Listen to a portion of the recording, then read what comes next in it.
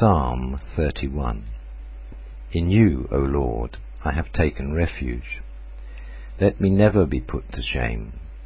Deliver me in your righteousness. Turn your ear to me. Come quickly to my rescue. Be my rock of refuge, a strong fortress to save me. Since you are my rock and my fortress, for the sake of your name, lead and guide me. Free me from the trap that is set for me, for you are my refuge. Into your hands I commit my spirit. Redeem me, O Lord, the God of truth. I hate those who cling to worthless idols. I trust in the Lord. I will be glad and rejoice in your love, for you saw my affliction and knew the anguish of my soul. You have not handed me over to the enemy, but have set my feet in a spacious place. Be merciful to me, O Lord, for I am in distress.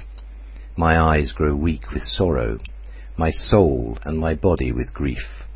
My life is consumed by anguish, and my years by groaning.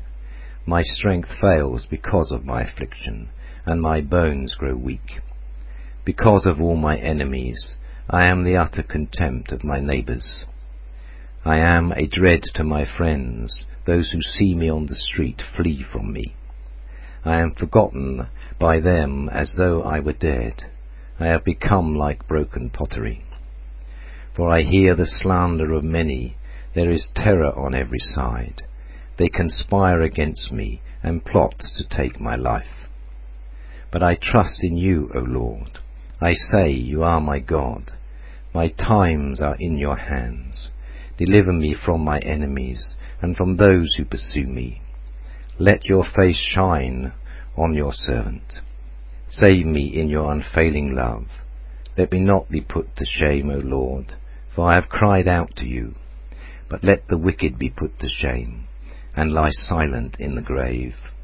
Let their lying lips be silenced, for with pride and contempt they speak arrogantly against the righteous. How great is your goodness, which you have stored up for those who fear you, which you bestow in the sight of men on those who take refuge in you.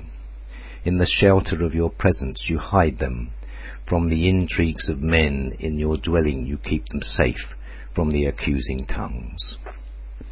Praise be to the Lord, for he showed his wonderful love to me.